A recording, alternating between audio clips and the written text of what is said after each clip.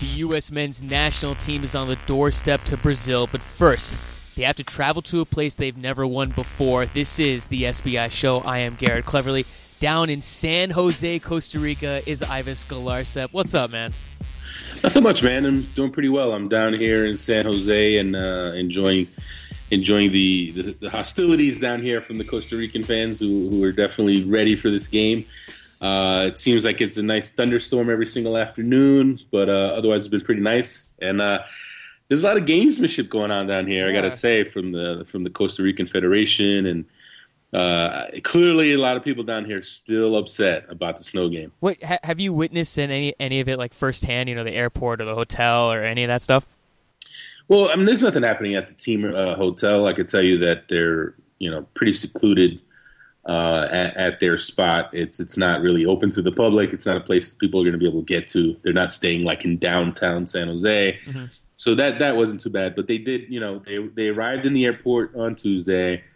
The Costa Rican Federation did not help set them up with their kind of arrival without having to go through the airport, which, some other places that they've been to that I've actually been with them a few times where, they'll be set up with a way to kind of go through customs and avoid having to parade through the front of the public part of the airport. But they had to do that. There were fans there to greet them, and it wasn't anything too crazy. There was some screaming, some signs, but it was pretty tame. I know that people here tried to play it up because they've never really had that before, and for them, it was an accomplishment to have that kind of turnout and that kind of thing. But it wasn't anything crazy. It wasn't anything too intimidating. They threw a few eggs at the bus, and but it was tame. The players, I noticed the comments afterwards. The players are pretty lighthearted. I mean, Tim Howard, he said he enjoyed it, and I watched the video of it. Jurgen had a big smile on his face. Omar looked like he loved it too. I thought in the video, Eddie Johnson, I thought he looked a little worried a couple times in it. But for the most part, though, I mean, they all enjoyed it, and you're right. I mean, it's fun. It's fun, to be, a U.S. men's national team supporter and watch that video and just say, hey, this is great. Like, the world's starting to hate us because, we're winning. That's awesome. Right. Well, I mean, it's not so much about the winning as that snow game. I mean, I've been down here before for games, and it hasn't been quite as much of a buildup as there is for this particular game. And it's pretty much because the fans here have been waiting since that snow game. And obviously after that game in March, all the reports down here followed along with the comments of the Costa Rican Federation, which is what a travesty. It's just unfair that they even played the game. So everyone here obviously felt that they were cheated. It wasn't a fair game for them, and it's good in a way that it's obviously stirred things up here in the country. I mean, I can tell you when I went through customs when I arrived. The girl who was working in, checking my passport and everything, when I told her, I was going to be here for till Saturday, she pretty much was like, oh, you're here for the game, right? And then you're going to leave. She's like, oh, we're going to win. Don't worry about it. And I was just like, oh, great. So even like the customs people here are getting into it. And so, it's great. It's what you want. It's what you want to see. And I thought Landon Donovan had a really good comment today. Talking a little about the atmosphere here is like, you'd rather play in front of a lot of people who do care rather than only a few people who don't care. And that's what you got here. You got people who care. They absolutely want their team to win this game. But I got to tell you, it's not going to be easy because the U.S. are playing well and they're coming in with a lot of confidence. There's a couple things also going for the U.S. too. I mean, they don't have to play in Saprissa, which I think is a huge plus for the U.S. men's national team, and they have a lot of guys, like you said, that are in form right now for the team. And then the other thing, Ives, that you said, especially with that snow game, if you look at the standings right now in CONCACAF, the U.S. is first with 13 points, and Costa Rica has 11. I mean, if those teams, played to a draw, they would be tied on points, or if Costa Rica won, they could be first in the group. So, I mean, that game changed a lot of things. But for the U.S., Ives, a lot of things could go right for them in this game that could, increase their chances dramatically for World Cup qualification in 2014. Well, I can tell you, I mean, it's the group, but just talking to the guys, talking to the players, the confidence level, I mean, it's palpable. You can definitely tell that they not only are they confident at this 12-game winning streak, but they know they're right on the doorstep. They know that if they get the right results in these next two games,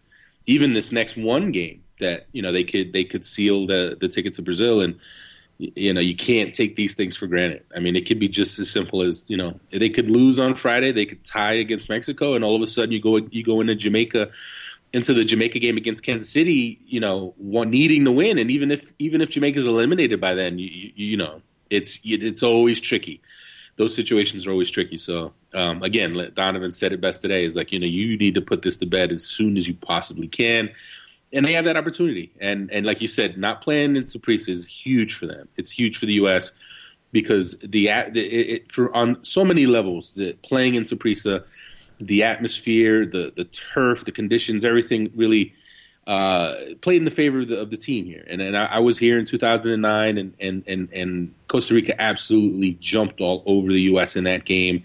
The fans got into the game, and at Saprissa, you had the fans almost right up on the field, right? Where as far as like where the stands were, there just wasn't much room between the stands and the seats where the fans sat and the actual field.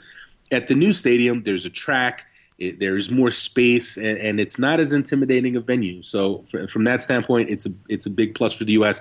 And also the fact that it's a grass field is a huge bonus for the U.S. because they want to keep the ball on the ground, they want to build up their attack and knock the ball around, and they're going to be able to do a much better job of that playing on grass. And last week, Ivis, the one thing we talked about, an advantage for the U.S. men's national team, is we discussed the roster that Jurgen called in might be the strongest of all time. And a couple changes, though, for the game that's going to be played on Friday in San Jose for the U.S. men's national team. Some positions are set based off what Jurgen has said and what we should expect. DeMarcus Beasley, Fabian Johnson on the left side, they're in. Jermaine Jones, Michael Bradley, they're in. Clint Dempsey, he's in. Tim Howard, he's in. Matt Beasler, he's in. Ivis, there's 4 positions in my mind that some we can talk about a little more, some we really don't need to talk about, and there's 4 that we could see some changes. The center back one.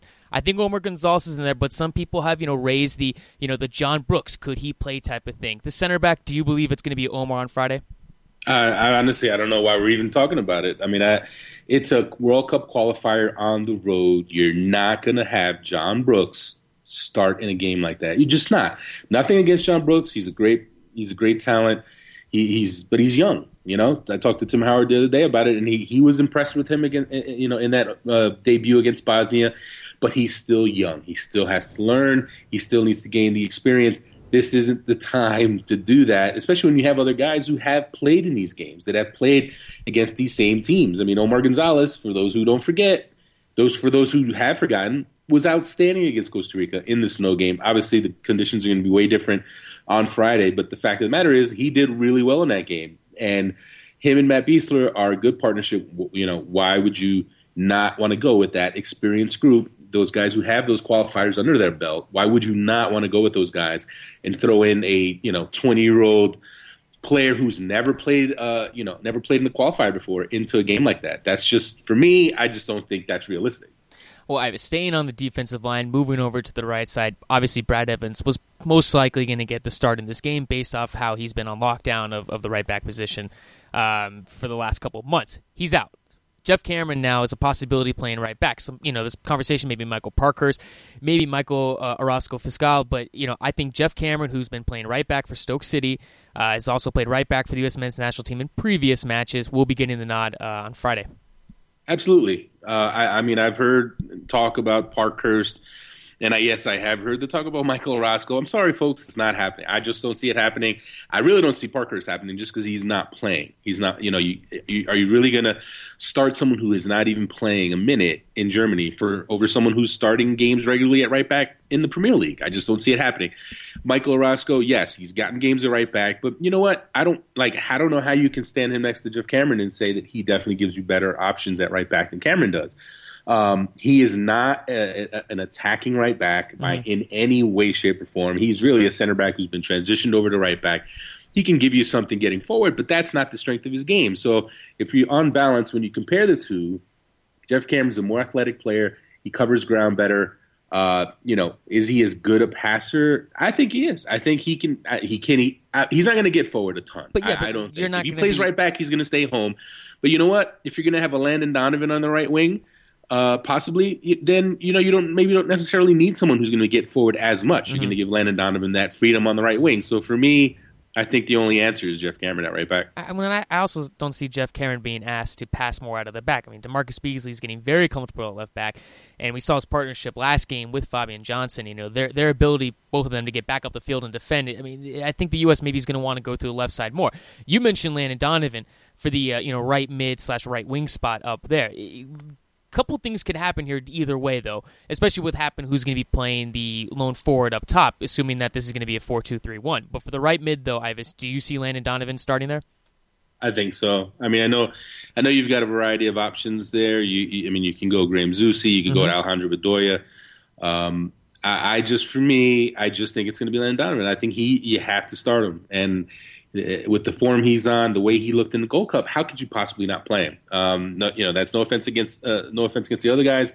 Graham Zusi, he had a bit of an injury that he was sidelined a bit. He's back now. I just don't see him starting.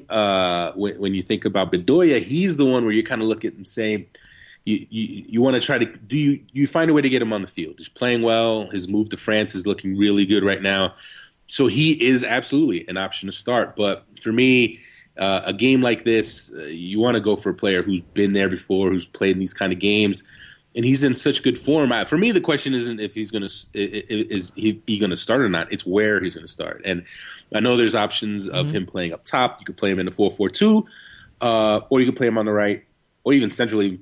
I think he plays on the right. I think Dempsey's in the middle. I don't see Landon Donovan on the bench for a game like this. Okay, well then if Donovan's playing right mid, then that leaves Eddie Johnson starting up top.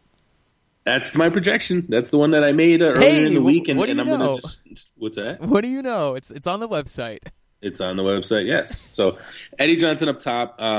There's been, I've gotten a lot of sense, a little bit of buzz that, Aaron Johansson is impressing in training. He obviously looked good in his cameo against Bosnia.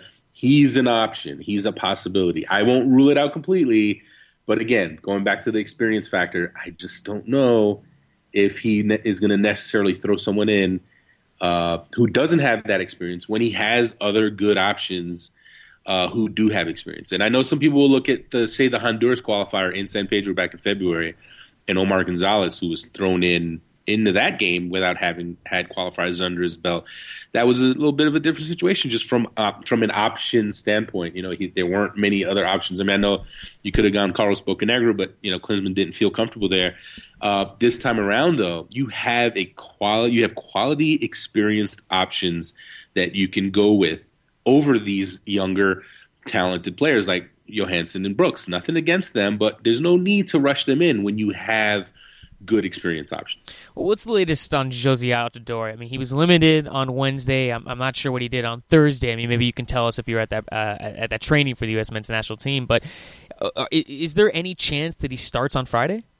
I wouldn't put money on it. I got to tell you. I mean, Wednesday was their last really full session, and from what I could tell, he didn't partake fully in it. So if he hasn't really had a full training session, they're not going to do a real hard session the day before game. So looking at it that way, I just don't see it. I just don't see him starting.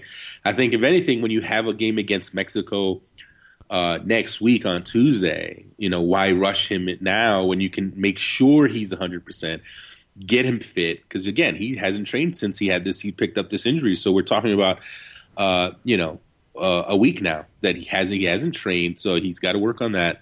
So if I just my scenario is they rest him, they don't push it, and then they try to have him available for Tuesday and lock things up in that Mexico game. Especially when you have these other options at your disposal, like Johansson, like Eddie Johnson, Landon Donovan. There are other guys who can play forward, and from that standpoint, I wouldn't bet on your Josie Altidore playing in this game on Friday. For the U.S., though, we can go into a little bit about Costa Rica and their tactics and formation and all that stuff in just a second. But for the U.S., though, Ivis, obviously we're going to see maybe some guys come off the bench and play important roles, though. But let's just say, for example, that Eddie Johnson's ineffective. Is there any chance we could see someone like Landon Donovan pushed up top and Jermaine Jones taken out for Aaron Johansson or Bedoya? I mean, what type of changes, if there could be any, do you think we could see as far as certain guys coming off the bench and providing a spark, or more defense or a goal? Okay, let me ask you this. How many times have I said, do not tinker with the central midfield for the sake of having this dream attack? It's not happening. You're not going to take Jermaine Jones out. and put in an attacking player, especially not on the road. It's not happening. They get enough of an attack with Michael Bradley and Jermaine Jones in the center, in the middle of the park, and having the other attackers that they have, they will still generate enough of an attack. So that's not going to happen. For my money, Jermaine Jones and Michael Bradley will be starting. That is not changing. What I will say is, talking to Jurgen Klinsmann today, Jurgen Klinsmann made it pretty clear that the days is, at least for going into this game on Friday, the days of the U.S. going into road qualifiers and sitting back, playing defensively, keeping numbers behind, are over. And that's what Jurgen Klinsmann insists. His exact words were, "We're going to play our way and see how Costa Rica deals with that." And so basically, they're going to attack. They're going to go at Costa Rica, regardless of what Costa Rica does. Because that one of the interesting side notes for this, subplots for this game is Costa Rica bunkered in the Gold Cup, right? They just didn't really push numbers forward, and even in the snow game, they set out to play a 5-man defense, and that's pretty much been the MO of their coach against the U.S. is the 5-man defense. Is he going to do that at home? That's the question mark. Are they really going to sit back and be ultra defensive in front of their own home fans? And Landon Donovan made the point today, is like, he just doesn't see it happening because they'll get booed off their park by their own fans if they do that. So that's going to be an interesting one. I think Costa Rica is going to come out and attack. I think they're going to play 4-4-2 and really try to go at the U.S. and attack them. And if they do that, I think that plays in the U.S.'s hands just because of the attack that they have. When you're talking about a possible attacking quartet of Eddie Johnson, Fabian Johnson, Clint Dempsey, Landon Donovan, that group should be able to create plenty of chances. And I think they will. And I think if Costa Rica decides to try to attack, I think we'll see a great game, an exciting game, a back-and-forth game. And I think that will play into U.S. strengths, and I think they can get that first win in Costa Rica. Well, I think for Costa Rica, their glaring weakness is going to be their defense. They have a few guys who are starters recently in the last World Cup qualifying cycle they had, who actually aren't getting any playing time in Europe right now, and I think that could play into the U.S. hand where you're going to have guys who really aren't match fitness. But for the Costa Rica, though, their offense, not their offense, their attack. There's so much to say about it. Brian Ruiz, everyone should be very familiar with him, former teammate of Clint Dempsey. Everyone knows what he's able to do. Alvaro Saborío and Joel Campbell. The attack of Costa Rica, how worried should the U.S. be, and what will these three guys try to do to the U.S. backline? Well, all three of those guys bring different elements to the table, and that's what's interesting about Costa Rica when they are at full strength. I think it's easy for people to lose sight of the fact that that Gold Cup tournament, right? Obviously, it was not a USA team, even though it was still an impressive group who played really well. But much like the U.S. didn't have the A team, Costa Rica didn't have an A team either. They didn't have Joel Campbell there. They didn't have Brian Ruiz there. So it wasn't their full attack. Now you're going to see much closer to what their full attack can look like. And, going back to the snow game, obviously the conditions there were not really conducive to helping Costa Rica attack, even though it didn't seem like they were planning to set out to attack anyway, coming with a 5-man defense.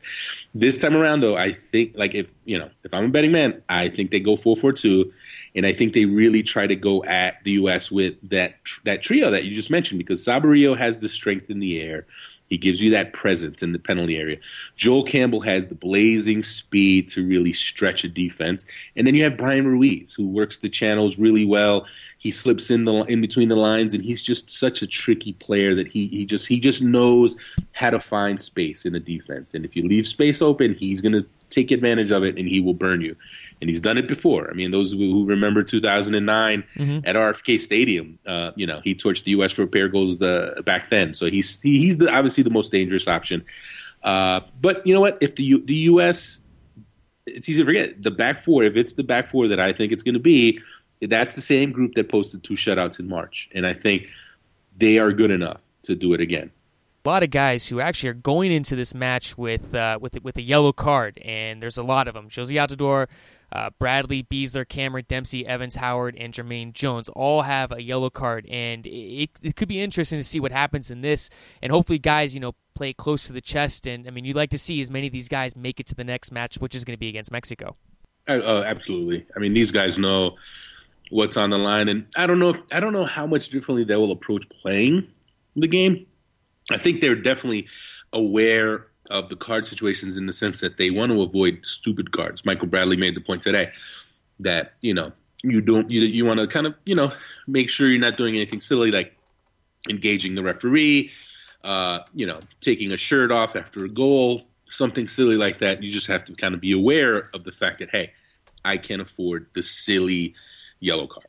Now, when you want to talk about, potential yellow cards in the run of play as you're playing, you don't want to change your game too much as say you're a central midfielder.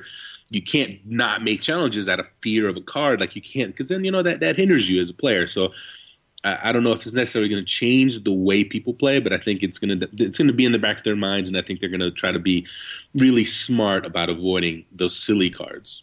Well, Ivis, it's prediction time for us for this game. I need you to give me one wild card before you give me the score. So for the U.S. men's national team, who could be the wild card that could really make an impact on this game? Well, I'd say the player that really stands out in my mind is someone who could be a little bit of a surprise is Aaron Johansson. And I know some people might say, hey, he's not a surprise. He's scoring goals for AZ, blah, blah, blah. I don't think he's going to start. But I do think he's someone who can come off the bench and give you quite a bit. I think he's with his size, his speed, his confidence on the ball, he can cause problems. And I think he's going to come off the bench, and I think he's going to make an impact in this game. So I'd say he's going to have a hand in the game, in the result. And I think, you know what? I've had U.S. tying for a while now, but just being around this team, feeling the confidence, seeing the options they have, the weapons they have, knowing that Costa Rica isn't at 100% strength, when it comes to their situation, I'm going to go U.S. I'm going to go U.S. to make another bit of history by recording their first win ever in Costa Rica. Do you have a score for me, Ivis? I'll go 2-1 Costa Rica. US 2-1 USA. Aaron Johansson with the winner off the bench. Who gets the first goal? Landon Donovan. Ooh, see, I'll say 2-1. I'll say Clint Dempsey gets 2 goals. Then I'll say Brian Ruiz scores for Costa Rica. Oh, well, that's easy. Brian Ruiz. Come on. Well, this game, Ivis, also serves a great importance in the CONCACAF in the hex for every single team. If the U.S. wins this game, Mexico-Honduras tie, and Jamaica defeats Panama, the U.S. will automatically clinch and book their ticket for Brazil in 2014. A win is going to obviously increase their chances dramatically in pending some catastrophic nightmare the U.S. won't qualify. But I think when we looked in the past at previous hex qualifiers for the World Cup, I think 16 is about the magic number a team would need to qualify without having to do that play-in game. When we look at the other games, though, Ivis, Mexico-Honduras, that's big for both teams right there because the winner can move out and have a nice little lead for that third spot in the hex. But do you see Mexico losing to Honduras in this match? I got to say I don't. As much as they've struggled at home, they've had 3 shutout draws, 3 scoreless draws. I think they're going to get it done.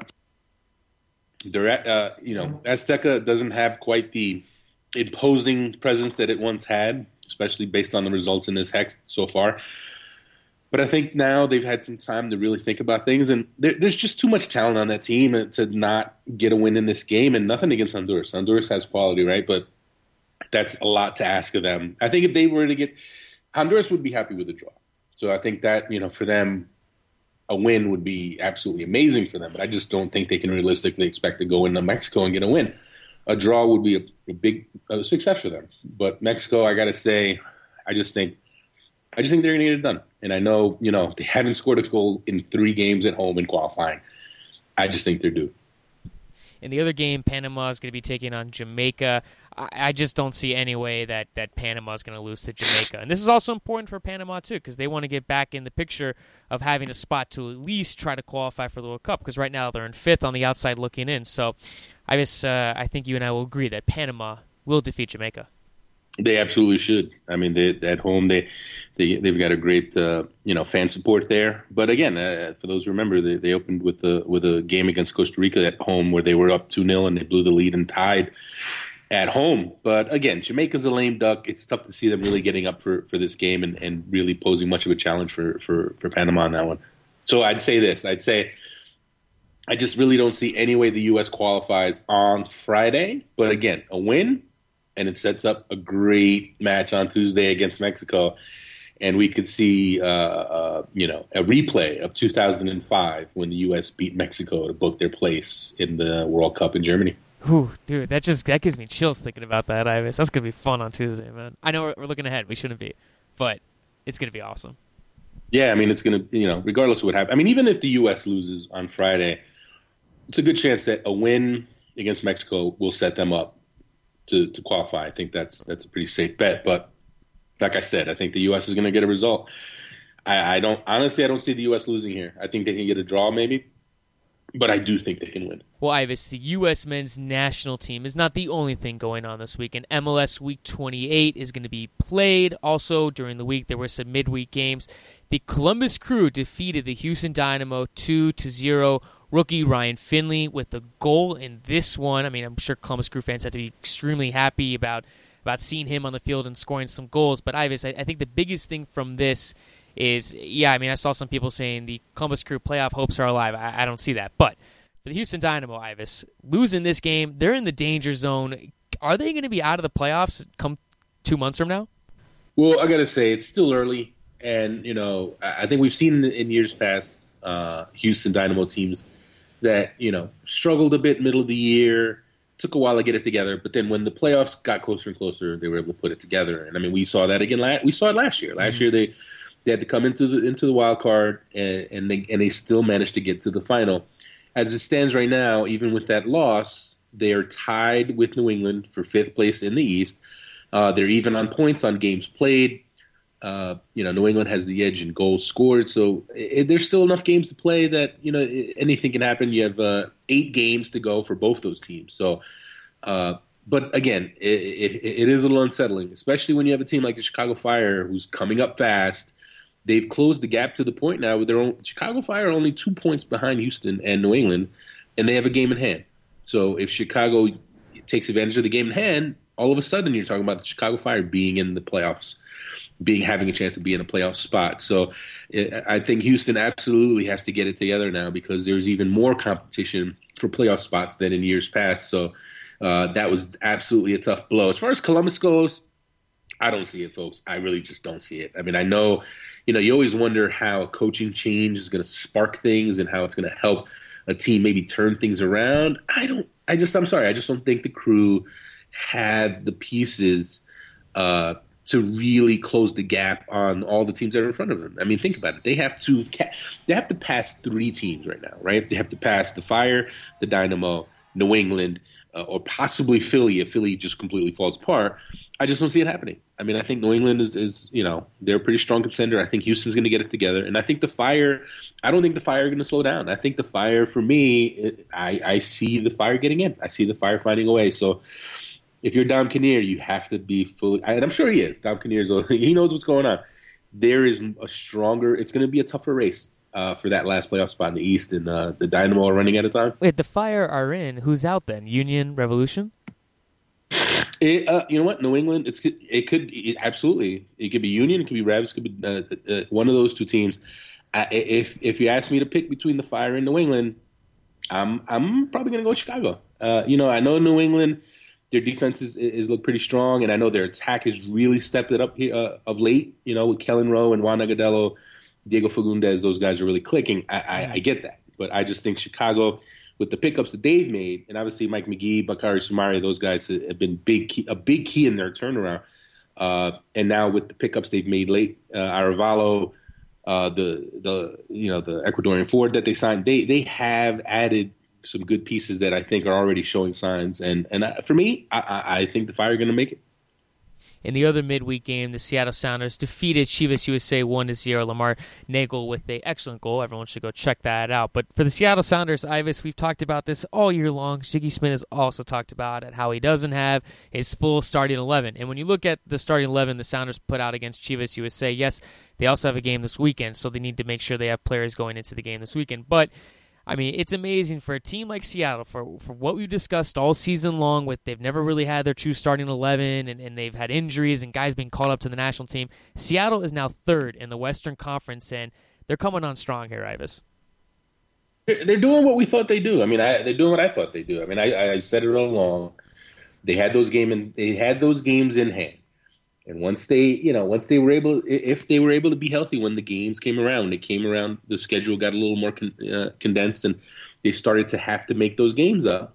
If they were, if their team wasn't too decimated by injuries, they'd have the talent to get it done and to close that gap, and they've done it. And I think third place is about where they're going to be. I think Salt Lake's going to hold on to the top spot. I think LA is going to be number 2, and I think Seattle can settle in at third. And even from that third position, you have to like what kind of challenges they could present to a team like LA in the playoffs. They've obviously faced them before, but it's a little different now. Now, I mean, just think about the possibilities: LA versus Seattle in the playoffs, Clint Dempsey versus Landon Donovan. I mean, you can't make this stuff up.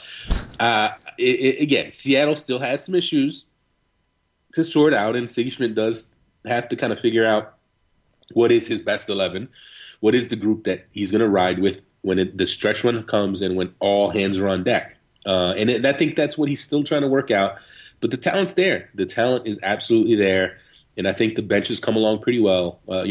Someone like Lamar Nagle, he's been a great find for them. Not fine, but the fact that they were able to get him back from Montreal after having gotten Eddie Johnson for him, it's kind of a little bit of robbery there. But I like their chances. I mean, hey, again, they're my pick to win MLS Cup, so I'm holding firm to that. As much as LA looks really, really dangerous, and Real Salt Lake looks great too. So I think Seattle's going to be right there, and it's going to be fun to see how Siggy Schmidt shapes that starting 11. And even though it's World Cup qualifying time, Ivis, MLS is going to be played this weekend. Those midweek games weren't the only games. We're going to do some quick hits here, Ivis, some rapid fire. First game, I'm looking at New York, Houston. I think New York will get the victory in this one. I got to say, man, they're so bad on the road. Houston, they've had their problems, but I think this is exactly the kind of game that could be a turning point for them. Because even though they are going to be missing Oscar Bonilla Garcia, who's not, as far as I know, is not with them for qualifying, they still have so many other pieces. Brad Davis, Will Bruin. I think they're going to have the pieces in place. The Red Bulls without Tim Cahill really is the engine of that team. And when he's not there, it's a big, big loss. It's a big difference. And it's funny because, there's obviously this past weekend with the Thierry Henry benching, you saw that, hey, even without Henry, they can still find a way to win. I don't think the same can be said for Tim Cahill. When they don't have Tim Cahill, when they don't have his energy in the middle, him setting the tone with his work rate and his hustle and his desire, when he's not there, they suffer. And then when they are on the road, they're even worse. So I think it's tough. The only way I see the Red Bulls getting a result in Houston is if Thierry Henry puts the cape on and decides, you know what, nobody benches me, I'm going to score a hat trick. Then yeah, sure. But honestly, I don't see it happening. I mean, I think Houston's going to get it done. I think they're going to get that win and help them solidify their place and get them back into that race. And a game on Saturday, Seattle's going to be at home, coming off their midweek victory over Chivas USA. They're going to be hosting the Chicago Fire. I mean, this is another game I raised that could go either way with the full strength Fire squad taking on a Seattle side that doesn't have their best players in there. So, what do you see in this game? Well, it's like you just said. This lines up perfectly for Chicago to get a result against a team that maybe all things being equal, they might not be favored to get a result against. It's still tough to go to Seattle and get a result, even with them missing Dempsey, Brad Evans, potentially. Their DP forward, that could be a problem for them. Or with Femi Martins, with the injury. So, I don't know, man. I don't know if I can pick the Fire on the road. You know what? I'll pick the Fire. I'll say they'll pull the upset and make things even tighter in the East. In a battle of the please keep us in the discussion for the playoffs, Vancouver and FC Dallas will be taking on each other. Ivis, after this game, which team will deserve more praise for a possible playoff picture? Well, this is you know what? I'll tell you like this. This is, for me, it's an elimination game. I think you got to call it that. When you and it's okay. Maybe that's a little harsh, right? Even if those teams lose, chances are they're not that far behind the pack. But I just think the way both teams are going, if they lose, either of those teams lose, it's putting them in the free fall because all of a sudden you fall 3 points behind the team you just lost to. And it puts you even further behind those teams that you're trying to catch. Because I think both those teams miss out. I think the 5 in the West are set. RSL, LA, Seattle, Colorado, Portland. I don't see any of those teams faltering. I don't see Vancouver or FC Dallas being better down the stretch than any of those teams. I mean, of the five, that who's vulnerable. I know some people look at the Portland results lately and say maybe they are. I think that's a little unfair. They've had some really tough results against some really good teams. I think for me, Colorado's the team maybe that's been playing over their heads. I think they could kind of come back down to earth a bit. But even with that, man, I look at Colorado and I look at Vancouver and Dallas, and Colorado just impresses me more. I just think they hold those teams off. So I don't think it's going to matter, but it's definitely important for both these teams to win. And if it's a tie, it's going to be even more disastrous. And you know what? The way those teams are going, they're going to end up tying. It's going to be 0-0. It's going to be ugly, and both teams are going to hurt their chances. Sporting Kansas City is going to be hosting the Columbus Crew. That game also on Saturday. Obviously, Sporting Kansas City without Matt Beasler, Graham Zusi. Ivis, could this be a game where the Columbus Crew have just caught lightning in a bottle and will defeat Sporting Kansas City on the road? Slow down. I don't see it happening. Obviously teams do get a bounce when a coach gets fired, especially if it's a coach that kind of lost his touch and maybe has lost the team a bit, and then a fresh voice comes in there and sparks a team. I just don't see it, though. I think I said it before, and I hate to, no offense, Columbus fans. I got nothing against your team. I just don't think this team did enough to strengthen their roster. And once they lost Eddie Gavin, and Glauber, that's two big losses for them. I just don't think they have the weapons. I just don't think they have the weapons to pull it off. So, I don't see it. And in another game, LA is going to be taking on the Colorado Rapids. LA without Omar Gonzalez, Landon Donovan, obviously. Could this be a game that Colorado takes advantage of Omar Gonzalez less back line? That's horrible, but you know what I mean. You really had to challenge yourself with that one, didn't you? I know, Omar Gonzalez less. There you go. I think that's how you say it. LA without all, is Keane with the LA? I don't think he is. But if you don't have Keane, you'd have Donovan, you'd have Omar Gonzalez. That's a lot to lose. But I will say this: Bruce Arena, through the years, has shown an affinity for these exact kind of games where he's missing a lot of stars. He puts his bench guys in, and bench guys find a way to get a result. And I think that happens here. I think they're going to get it done. It's a little tough because those guys aren't the only ones missing. Jaime Pinedo, their goalkeeper, the guy who's taken over the number one spot, he's missing as well. He's with Panama. It's tough, man. That's a tough one. You know what? I'm going to say tie. I'm going to just, you can call it the easier way out. I think it's the fair way to go. I think LA still has enough talent there to get a win, but I think Colorado's tough, very tough, and I think it's a draw. Well, Ivis, we've reached the SBI Q&A part. We didn't have it the last show. Apologies for that. The show we recorded very late. But as always, everyone can send questions into the show on Twitter. #AskTheSBI Show. You can ask questions at any time. Ivis and I always go back and look at what the questions are from days we don't even record. So please always send in questions. Ivis, first question comes from Dave Bresky. Are Landon and Robbie the best offensive tandem in MLS history? That's a good question. They look pretty good. They've got 2 MLS Cups under their belt. There's some, I don't know, though. There's some great tandems in the history of this league. When you think about whether it's the Jaime Moreno-Marco Echeverri tandem or I don't know, man. I got to think about it. It's when we look at teams that have won titles, you'd be hard-pressed to find a better tandem. I think they're right there. I think if there's a short list of the top 5, if you're doing a ballot, they're on it. But the very, very best, that's a tough one. If they win it this year, if they pull off the three-peat, then yes, you could say this is the best tandem in MLS history. Next question comes from Mark Peter Detweiler. What's going on with Chandler? I feel like there's something we don't know. That's a good question, my man. And the way I honestly, I just think it's a case of a guy who has not shown a commitment to the national team and not shown enough of a desire to play for the national team to keep his place. And I think the sense that I've gotten, talking to Klinsmann over the past few months, is that there is some question there. There is some doubt there about how he feels about it. And look, he's cap-tied. He can't play for anyone else. That's not the question anymore. It's not a question of, does Tim Chandler want to play for Germany? It's not that anymore. Now it's the question is, does he care Does he care about the national team? Does he care about getting called up? Does he care about going to the World Cup? Because you know what? Other guys do. Other players do. Other German Americans do. Jermaine Jones, Terrence Boyd, Fabian Johnson, all those guys. It's clear that it means a lot to all those guys. Tim Chandler, not as clear. And I think for that reason, just looking at it, my observations, I think Jurgen Klinsmann just got fed up with it. I think he just got fed up with continuing to cater to the whims of Tim Chandler. And you know what? He's a good player, but at a certain point, it has to matter to the player.